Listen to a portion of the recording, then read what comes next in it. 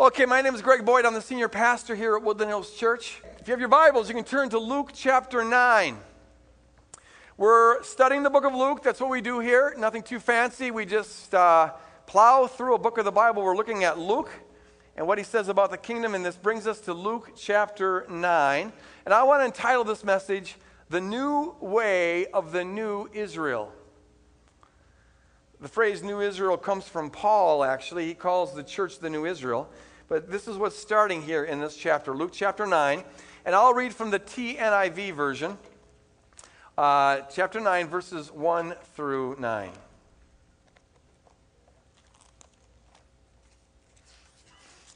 This ain't no ordinary. All right.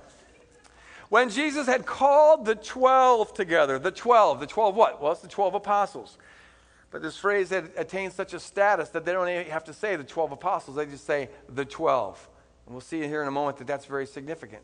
When he called the 12 together, he gave them power and authority to drive out demons, to cure diseases, and then he sent them out to proclaim the kingdom of God and to heal the sick. He told them, take nothing for your journey, no staff, no bag, no bread, no money, no extra shirt. Whatever house you enter, stay there until you leave that town. And what he's saying is don't be fly-by-nights. If someone invites you in, develop relationships with them. Jesus believed in relationship evangelism. If people do not welcome you, shake the dust off your feet when you leave their town as a testimony against them. What's that about? We'll look at it in a little bit. So they set out and they went from village to village proclaiming the good news and healing people everywhere. I want us to notice that it was the 12 together that went from village to village. They traveled as a group. They stayed together. We'll see in the next chapter that there's a time where Jesus sent them out 2 by 2. But in this chapter, they're to stay together and they go from village to village. And they're healing people wherever they go and proclaiming the good news. Now Herod the Tetrarch heard about all that was going on. Herod is the king of the Jews. And he was perplexed, puzzled, bewildered. Because some were saying that John had been raised from the dead, others that Elijah had appeared, and still others that one of the prophets from long ago had come back to life. But Herod said, well, I beheaded John. Who then is this I hear such things about? And he tried to see Jesus. Herod is puzzled by this Jesus movement, and he's threatened by this Jesus movement. Pray with me here for a moment. Lord, we're gathered here not to be entertained, to have our ears massaged, but to hear your word and be transformed by your word. And that can only happen if you, Holy Spirit, infuse the words that come out of my mouth with your authority. And so, God, would you give these words kingdom authority to build your kingdom in our hearts and in our minds and purge ourselves of everything that's not of the kingdom, that we could walk out of here more kingdomized than we were when we came. Build your kingdom. Build your kingdom, Lord, in Jesus' name. And all God's people said, amen, amen. 3 phrases in this passage that I want to pick apart that I think unlock the meaning of this passage, and it's very significant. First phrase is this. It says he gave them power. Jesus gave them power, and he sent them out to proclaim the kingdom of God and to heal the sick. Now, what's significant about that is, I think, this. Up to this point, this is how Luke has described the ministry of Jesus. In fact, this is how all the Gospels describe the ministry of Jesus. Whenever they have summary statements summarizing what Jesus was about, they always include healing the sick, casting out demons, and proclaiming the kingdom of God is here. Now, these disciples, these 12 apostles, are being described in these very same terms. What's happening here is that the power and the ministry and the kingdom of Jesus is being transferred over to the apostles. And this is the first time in the Gospels where we're seeing this. Up to this point, Jesus alone has been the walking, talking domain in which God is king. He's the dome in which God reigns. He is the kingdom of God. And now he's replicating that kingdom in the lives of his apostles, so that they are going to do exactly what he did, and they're going to look exactly like he looks. That is the kingdom of God. Jesus is replicating his DNA, as it were, and pouring it into his apostles, who later on are going to pour it into others. And now we're seeing the kingdom of God advancing. In this one passage, the kingdom of God grew 12-fold. You see? The kingdom always looks like Jesus. It's first in Jesus himself, then it's going to get into be poured into the apostles, then into the 72 disciples in the next chapter, and then it's being poured out into others. And here we are today, the same thing is happening. The kingdom always looks like Jesus. It always frees people from sickness. It always frees people from disease. It always frees people from demonic oppression.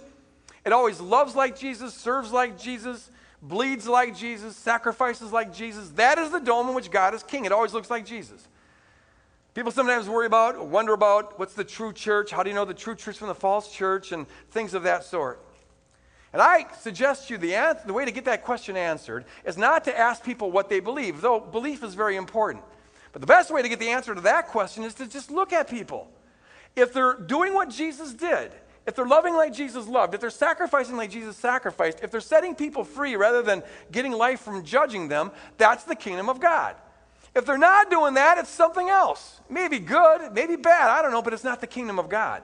And the only thing that we're interested in, because it's the only thing Jesus was interested in, is seeing the kingdom of God replicated and advancing.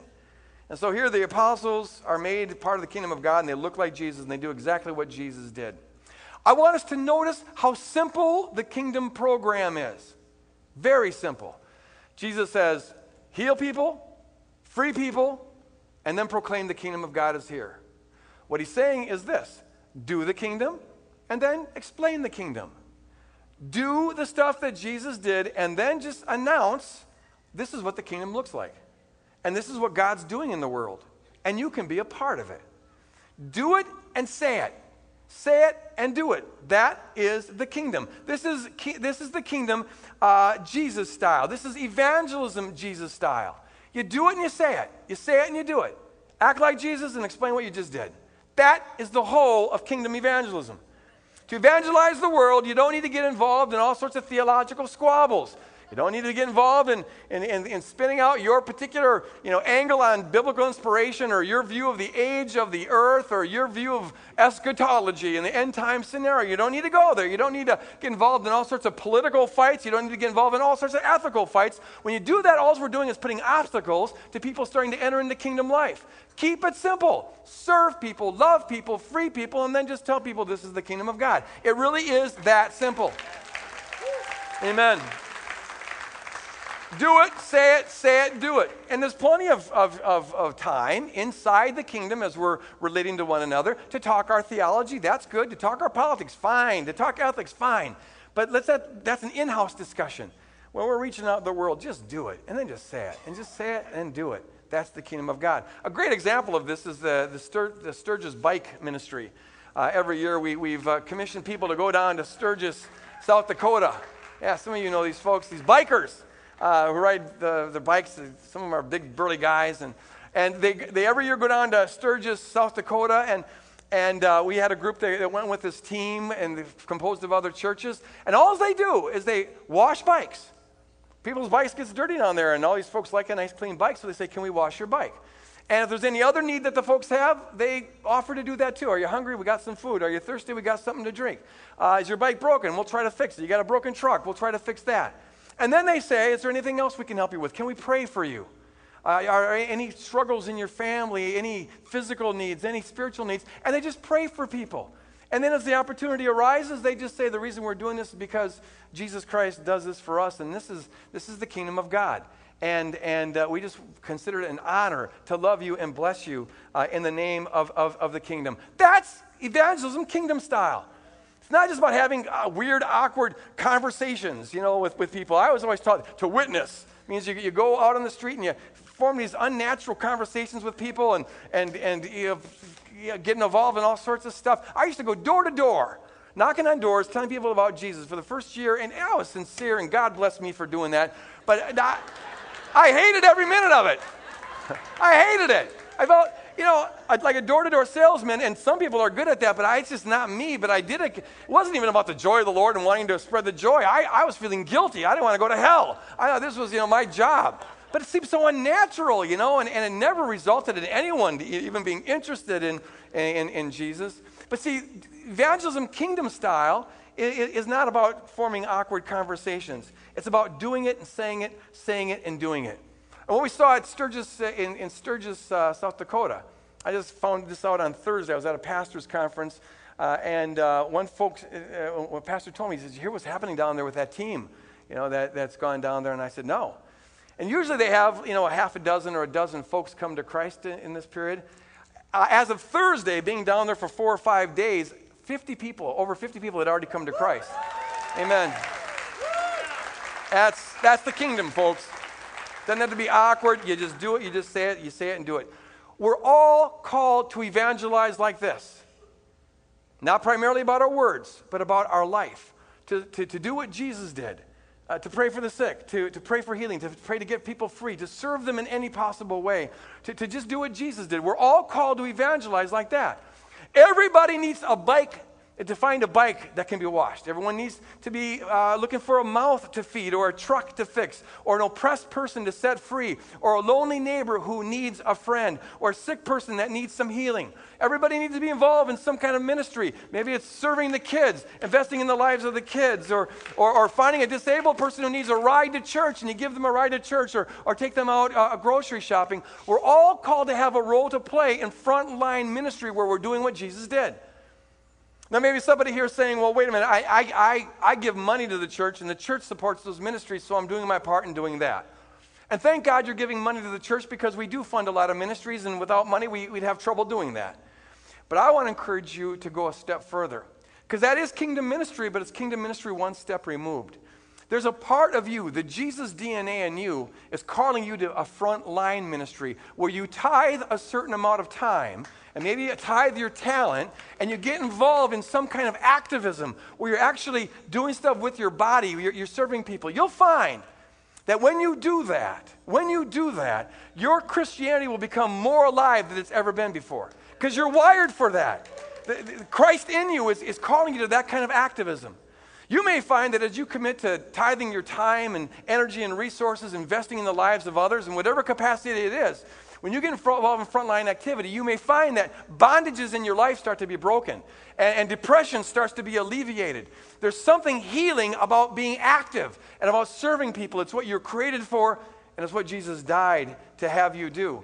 Be involved in the kingdom. Find a ministry or a people group or a need that you can meet.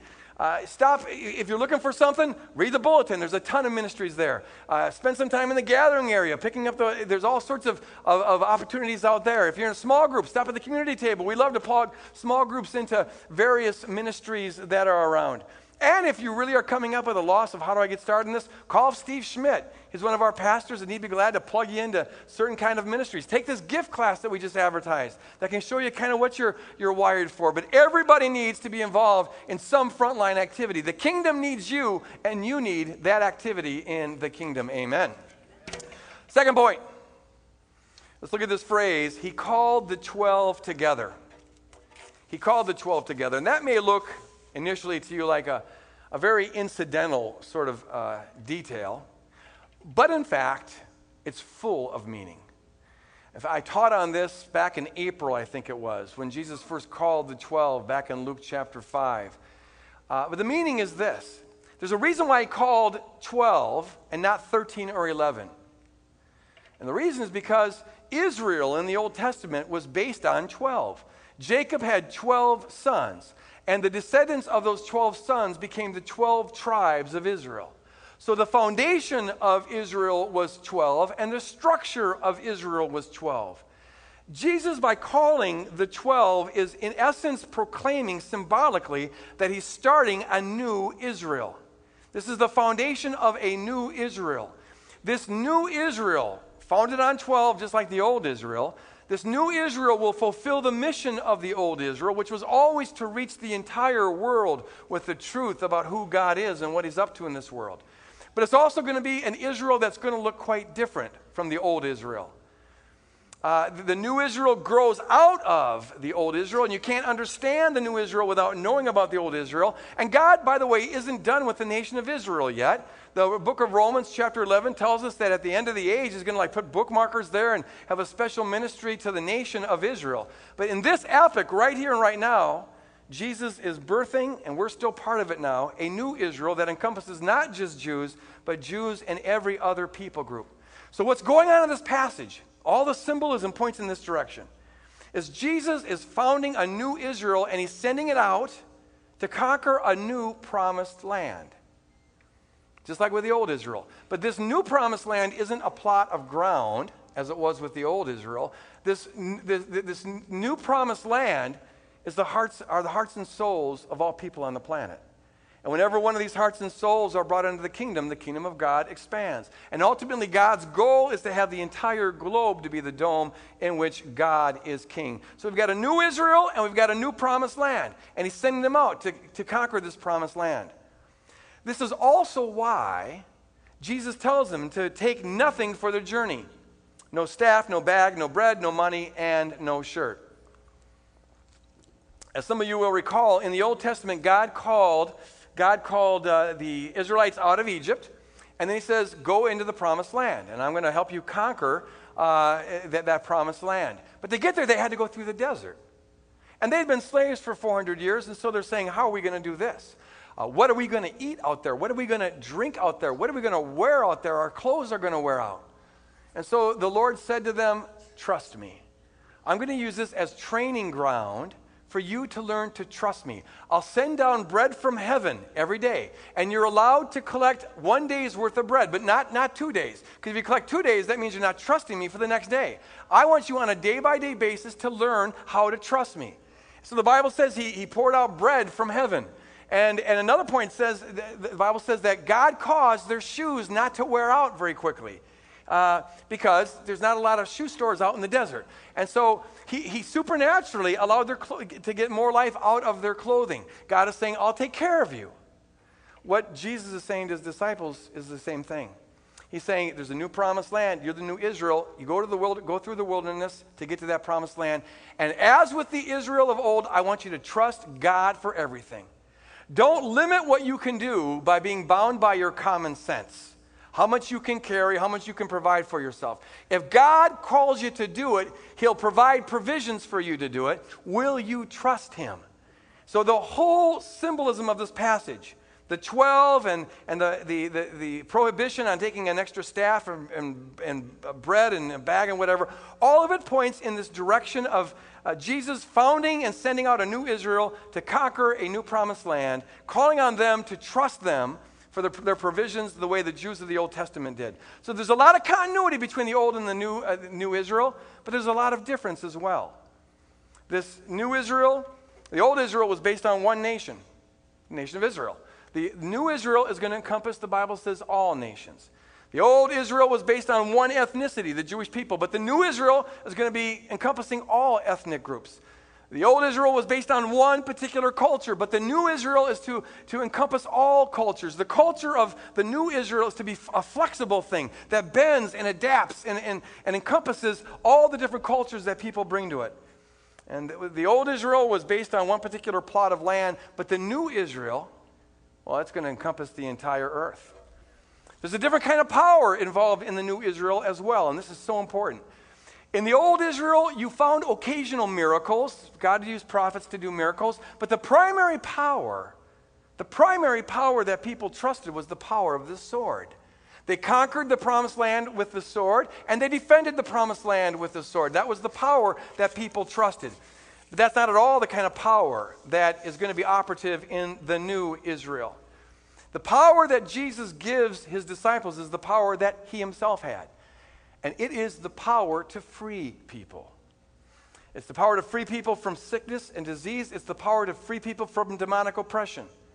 It's a power not to conquer your enemies to acquire a promised land. Rather, it's the power to love, serve, and free your enemies in order to make them the promised land. Very different kind of thing going on. The power that the disciples have is the power to heal. It's the power to serve. It's the power to set free. It's the power to transform your worst enemies into your friends. It ultimately is the power simply to look like Jesus, talk like Jesus, serve like Jesus, love like Jesus, and bleed like Jesus. It's a new kind of Israel going for a new kind of promised land, walking through a new kind of a desert, relying totally on a new kind of power. It's a new Israel. This is why Herod was so perplexed. In fact, everyone who was invested in the old Israel was totally perplexed by this new thing that's going on.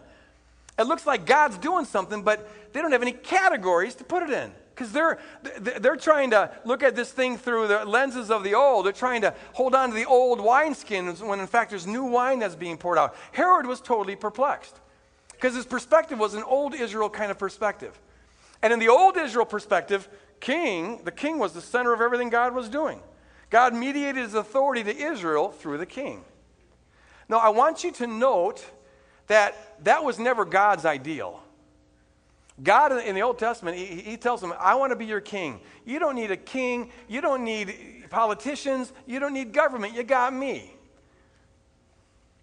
Even in the Old Testament, God wanted to stay clear of politics. But the people were complaining. We want to look like other nations. We want a king. They got a king. We want politicians. They got politicians. Could we have some bureaucracy and red tape around here, please? So God finally got tired of it, says, fine, you want it, I'll give it to you. So he gives them a king and the whole deal. But it was never God's ideal. Once the king's in place, however, the king was very important. God mediated his authority through the king. It never worked out very well. God told them that, but they wanted it, and so that's what they got. But see, now a new thing is happening, which has got nothing to do with the king. It's got nothing to do with bureaucracy. It's not got nothing to do with government. And Herod just doesn't get it. On the one hand, there's this crowd following Jesus, and I hear this miracle stuff going on. Why aren't I a part of this? That's why he wants to see Jesus. Check him out. He's threatened by this. He's invested in the old, and there's something new going on. There's new wine being poured out into the world and is bursting apart all the old wineskins. And all the people who are really invested in the old wineskins, they're getting nervous. They're feeling the pinch. They're feeling threatened. And that ultimately is why Jesus gets crucified. The newness of the kingdom is central. And so I want to encourage us to always think in terms of the new, not in terms of the old. Everything hangs on our keeping a hold of the new and not reverting back to the old. There's a lot for us to learn from the Old Testament. It's inspired by God. You can't even understand the New Testament accurately unless you're reading it from the perspective of the Old Testament. It's sacred. It's a wonderful book. It's inspired by God. But kingdom people, our worldview and our picture of God and our marching orders comes from the New Testament, centered on Jesus Christ, not the Old.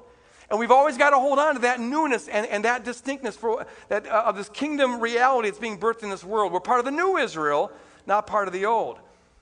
And this is especially important for us kingdom people here in America because American religion is packed full, it's permeated with old Israel kind of thinking. Whenever you find Christians contrasting their supposed righteousness with particular sin groups out there, that's old Israel thinking. Whenever you find Christians justifying the use of violence against enemies, that's old Israel kind of thinking. Whenever you have Christians trying to spin their nation as being God's unique nation, as though God was still working with a nationalistic program, Christian nation kind of stuff, that's old Israel kind of thinking. And whenever you're finding people trying to motivate, thinking it's kingdom activity, to tell the king what to do and to tweak the government and get control of the world through the government, that's old Israel kind of thinking. People, whenever it's convenient, just skip right over Jesus and go to the Old Testament. They're very selective about it. There's no consistency here. To go back to the sermon I preached last week, I don't find anybody skipping over Jesus going back to the Old Testament to preach that women today should wear special garments, letting everybody know that they're going through their time of the month. How come? It's in the Old Testament. If we're going to go back there, let's go back all the way. You know? That's why Paul said, if you're going to be subject to the law, you've got to be subject to the whole law. Be consistent about it. I have yet to hear a preacher preach on how Christians should never wear wool and cotton together because that's an abomination to the Lord. I bet every person in this auditorium right now is wearing wool and cotton together. Sinners. That's right there in the Old Testament. See, what happens is people skip over Jesus and go to the Old Testament when they don't find what they're looking for in the New Testament. In fact, the New Testament can totally be against what they're looking for, but they still skip right over it and go to the Old Testament. What I'm saying is we need to get our much to learn and much of life value in the Old Testament. It's inspired by God. But our marching orders, our worldview is to be focused on the New Testament and on Jesus Christ, because ultimately the call of the kingdom, folks, is to simply live like Jesus, look like Jesus, talk like Jesus, think like Jesus, serve like Jesus, and bleed like Jesus. It's also to trust the kind of power that Jesus trusted. And the kind of power Jesus trusted was not political power, and it wasn't military power, and it wasn't national power. It wasn't the power of the sword. It's the power of the cross. It's the power of self-sacrificial love. It's the power to transform hearts by serving people. It's the power to set people free from sickness and demonic oppression. And if we're thinking in terms of the new Israel, not the old Israel, we'll realize it's not our job to try to control the world. It's our job to serve the world, to minister to the world, to love the world, and bleed for the world. Folks, I believe that in the years to come here, fairly quickly, this is going to be such an important point for us to hold on to. And it will become more controversial than it already is, and I know it's controversial. But here's why. I had a conversation with a guy that really illustrated what I'm getting at here a couple months ago. And he's concerned that Islam is growing at such a fast rate. Some say it's the fastest growing religion on the planet. And what we're seeing beginning to happen is that Muslims go into democratic countries, and they don't blend with the culture as a whole. They maintain their own distinctive Islamic ways as a subculture, but they become citizens. And they tend to grow faster than the indigenous population, partly because they have a lot of kids, but also because they make a lot of converts. And it can happen that the Muslims become a majority in these democratic areas, and then we'll use the democratic process to make it into an Islamic state. They say that at the present demographic growth patterns, France, by the year 2025, will have an Islamic majority. And they could turn that country into an Islamic state. And in fact, the same thing could happen in America. And this concerned this person a great deal. He was saying already, and there's growing hostility kind of starting to happen here, folks. As the culture becomes more pluralistic in this direction, it raises interesting questions like, do you need to have special checkout lines for people who are offended by touching pork?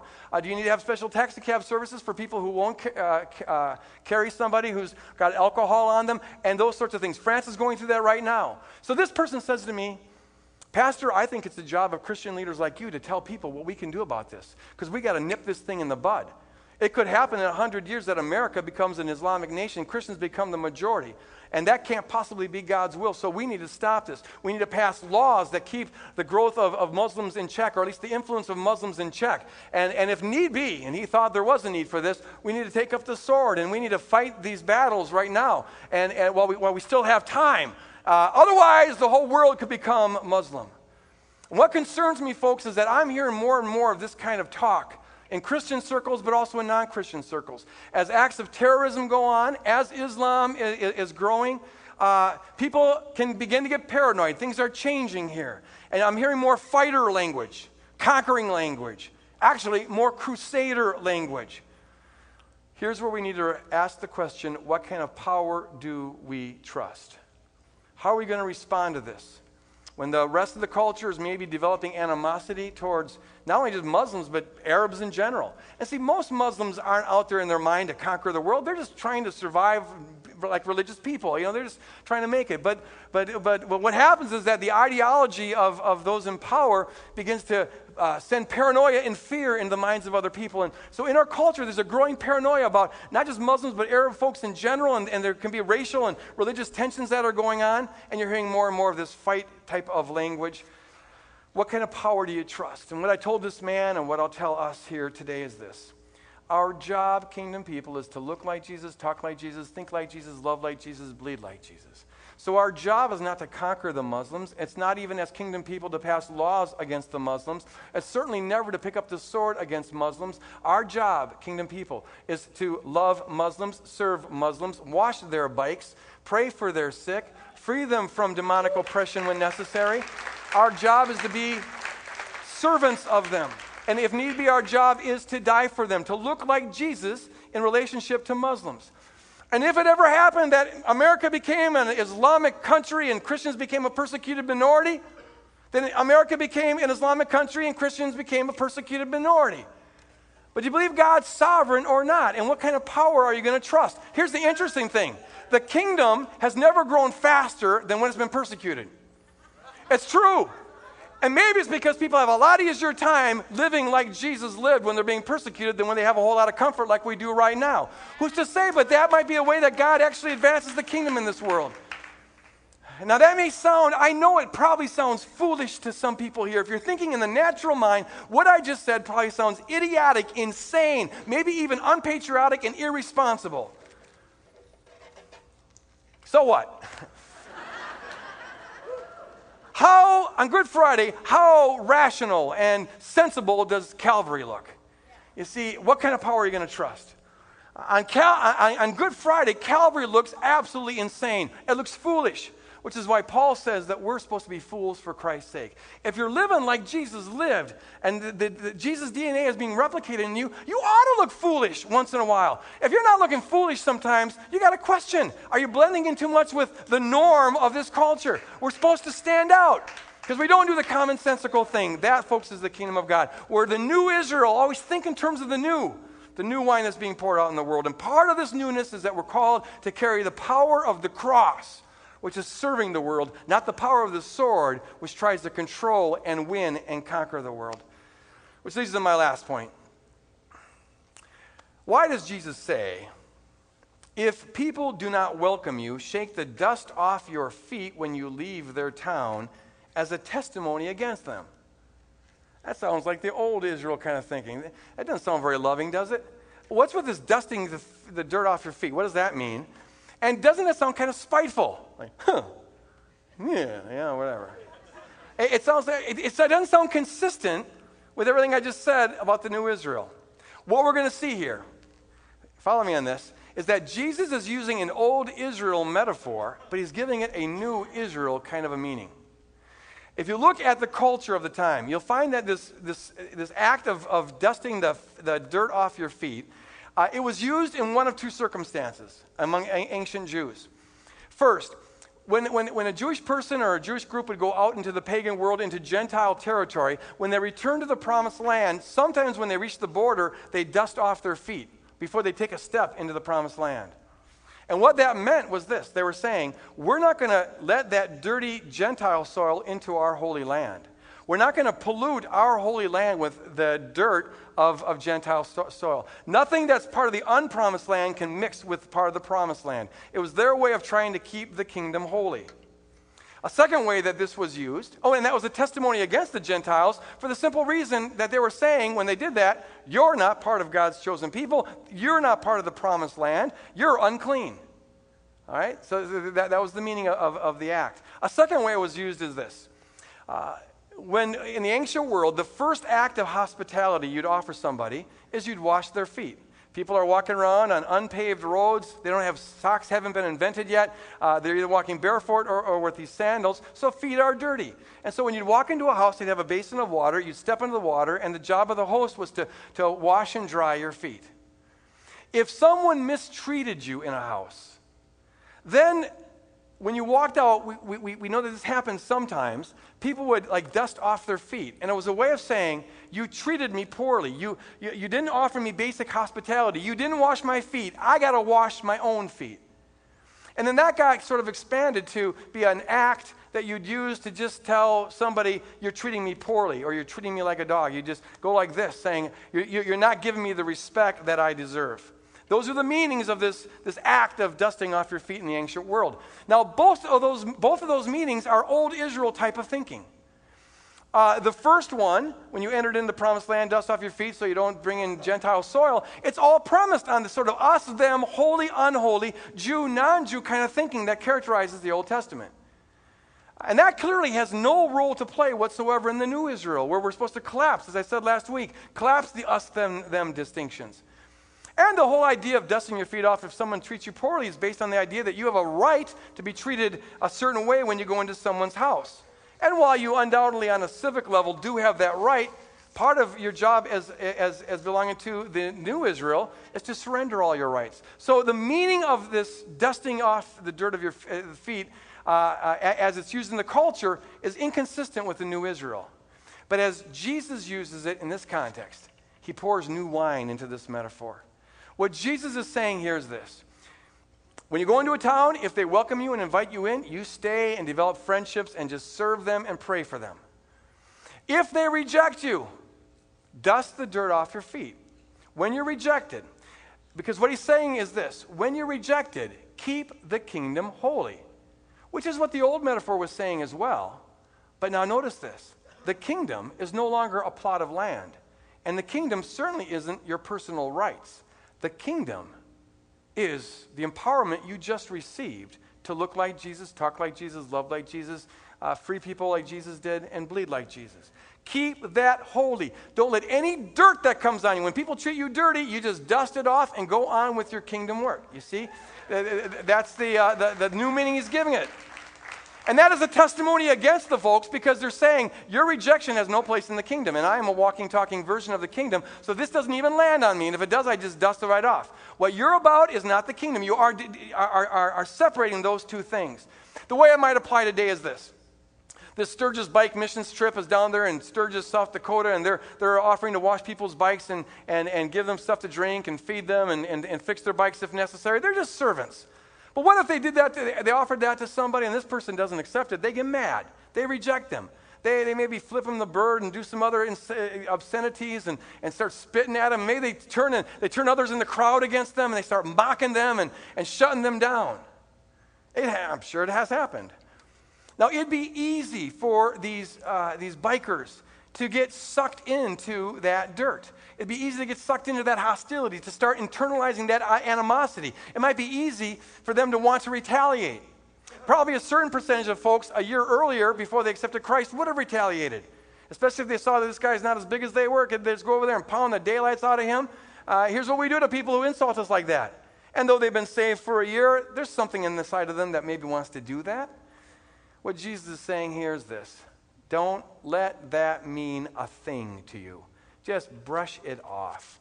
You're a kingdom person. You're defined by the King of Kings and the Lord of Lords. Don't let somebody define you by their insults. Don't sink down to their level. You're better than this. That's dirt.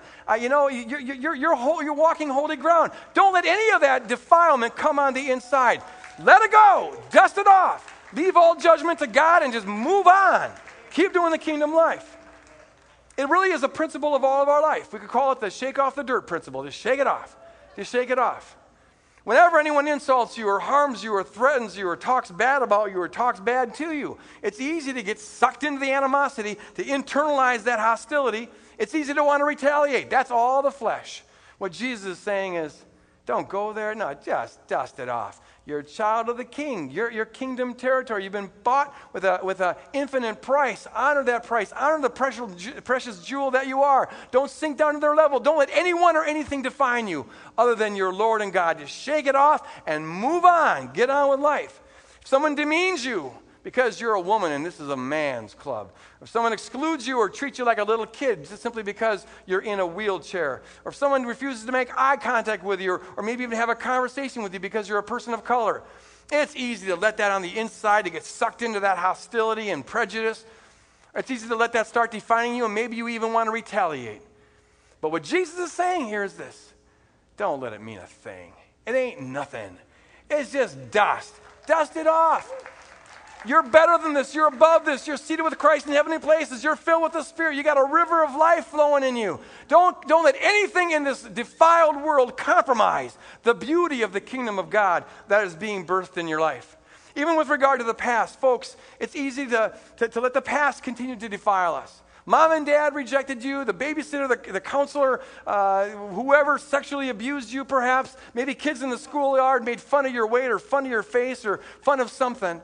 And it's possible to go through life with a cancer inside of you because you're still holding hostility and animosity towards that. I've met people over 70 years old that are still mad at what their mom did when they were 10. You know, honestly, and on a human level, I understand it. It was terrible. But Jesus is saying, don't give your mom or the babysitter or the counselor or the kids on the playground the right to keep on defining you. No, you're a kingdom person, which means you're the dome in which God is king, which means only God has the right to define you. Know who you are. Know that you've been washed with the blood of the Lamb and that you got that river of life inside of you. Don't sink to this petty, stupid, moronic level of the world. You're better than that. Just shake it off. Shake it off. Principle, just shake it off and move on. Get on to the next thing. Leave all judgment to God. God will settle all scores at the end of the age. That's his business. It's not your business. It's going to turn out okay. Just move on. You see, it's so important, folks, kingdom people, because this world is a dirty world. Have you noticed it? It's dusty all over the place. It's filled with animosity and hatred and anger and violence and lies and deception. It's just filled.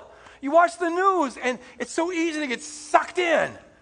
Or what your neighbor does, or what you hear about. And it's so easy to get sucked into the hostility and the anger and the ugliness and the dirt, and it becomes part of you, and it starts to define you. You start walking around with this pollution in your soul, and you just look at it, you start to become a negative person, and the joy of the Lord starts getting sucked out, and the power of God starts getting sucked out. You're compromising the kingdom with the dirt of the world. What Jesus is saying is this: always remember, never forget. Yeah, the world's going to be dirty. You're going to get dirty. Expect this. He tells us, expect. A lot of dirt's going to come your way. Just dust it off. Just go, bing, don't give it any landing spot inside of you. Set aside, Paul says, all malice, all anger, all bitterness. Don't let any of that pollution of the world get on the inside of you for any reason. It may be totally understandable on a human level why you'd be angry, why you'd be bitter, why you'd be mad, why you'd be walking around with a chip on your shoulder. Yeah, it's understandable on a human level. But see, you're part of a kingdom that's superhuman. It's supernatural. And so you've been given by God, through Jesus Christ, the power to let it go. Just dust it off. Walk new, walk clean. Don't get polluted. Stay above it. Live in love as Christ loved you and gave his life for you, Paul says. And everything that's inconsistent with that, just let it go. Let it go. Just shake it off. Sometimes it even helps just to symbolize it. Just, you got some pollution in you? Just go like this. Just done with that. Now, next village. And move on with life. Don't be chained to anything. Would you close your eyes? I want to ask the Holy Spirit to seal this message in our hearts. All of us come from different places and are at different places, so it gets applied in different ways. So I'm just going to ask 3 questions, and I want to ask the Holy Spirit to just bring to our awareness what we need to know. And seal a commitment in our heart to change if change is necessary. First of all, are you a kingdom person? Are you surrendered to Jesus Christ? Holy Spirit, move in this auditorium. If you're not, would you make a commitment? And there's something inside of you that's saying you need to be, and I'm here telling you need to be. Would you just surrender your life right now? And at the end of the service, come on up here and tell the folks that will be up here, our prayer team, what you did, and they'd like to pray with you and offer you some help on getting started in the kingdom walk. Second question, those who are part of the kingdom, are you a kingdom evangelist? And I'm not talking about striking up awkward conversations that feel unnatural to strangers. I'm talking about living a certain way. Holy Spirit, work now in this auditorium. Is there a ministry that you're supposed to be involved in? Maybe it's children's ministry. Maybe it's our renovation ministry. What frontline activity is God calling you to? Because we're all called to some frontline activity. Maybe it's a person or a people group. As the Holy Spirit brings that to your awareness, will you just commit to following that out and getting involved? To do it and say it and do it. Another question. Holy Spirit, keep on working in our hearts and minds. Have you to any degree been polluted with the old Israel kind of thinking that permeates American religion? Is there a part of you that bristled when I was talking about loving and serving the Muslims? If the Holy Spirit convicts you of that, will you just surrender it to God and say, Lord, replicate your Calvary DNA in me. Help me to let go of my self-protective, old ways of thinking and embrace the Jesus way of thinking. Let it go. Finally, Holy Spirit, keep moving here. Is there any dirt in your life you need to shake off? Has anyone defiled you and you need to let it go? Are you carrying around someone's pollution? Something said recently, maybe something said 25 years ago, something done to you, but you're walking around with unholy dirt. Will you shake it off? God has empowered you to shake it off. Know that you're a kingdom person. You're defined by God, not by the babysitter or the cousin or the boyfriend or the father or the mother or anyone else. Don't let dirt defile you and define you. Will you shake it off right now? Maybe you want to even shake your hands just to symbolize before God. I'm letting this go. I am letting this go. And Holy Spirit, will you just help us do that? Let it go. Just let it go. Dust it off. It has no place on you. Cleanse us, O Lord. Free us, O Lord. As I close with an empowering prayer, I want you to know that the front of the auditorium will be open after the service. We'll have our prayer team up here. You're invited to come forward. If you want to become a kingdom person for the first time, come forward. If you have any need whatsoever you want to be prayed for, you can come forward and kneel on your own or pray with these folks, but I encourage you to do that. But now, Lord, as we leave here, we pray, God, that the empowerment that you gave to the 12 apostles and then to the 72 would now be on us. We want to be extensions of your kingdom, replications of your DNA. And so, Father, as we leave this place, God, help us to do it with an awareness of the authority that we have to pray for the sick, to free people from demonic oppression, the power we have to serve people, even our enemies, the power we have to love, the power we have to care, the power we have to have a gentle attitude towards those that others maybe are having increasingly hostile attitude towards. Holy Spirit, build your kingdom in us and build your kingdom through us to every person, in every place, in every circumstance. In Jesus' name we pray. And all God's people said one last time, Amen. God bless you guys. Go out and build the kingdom.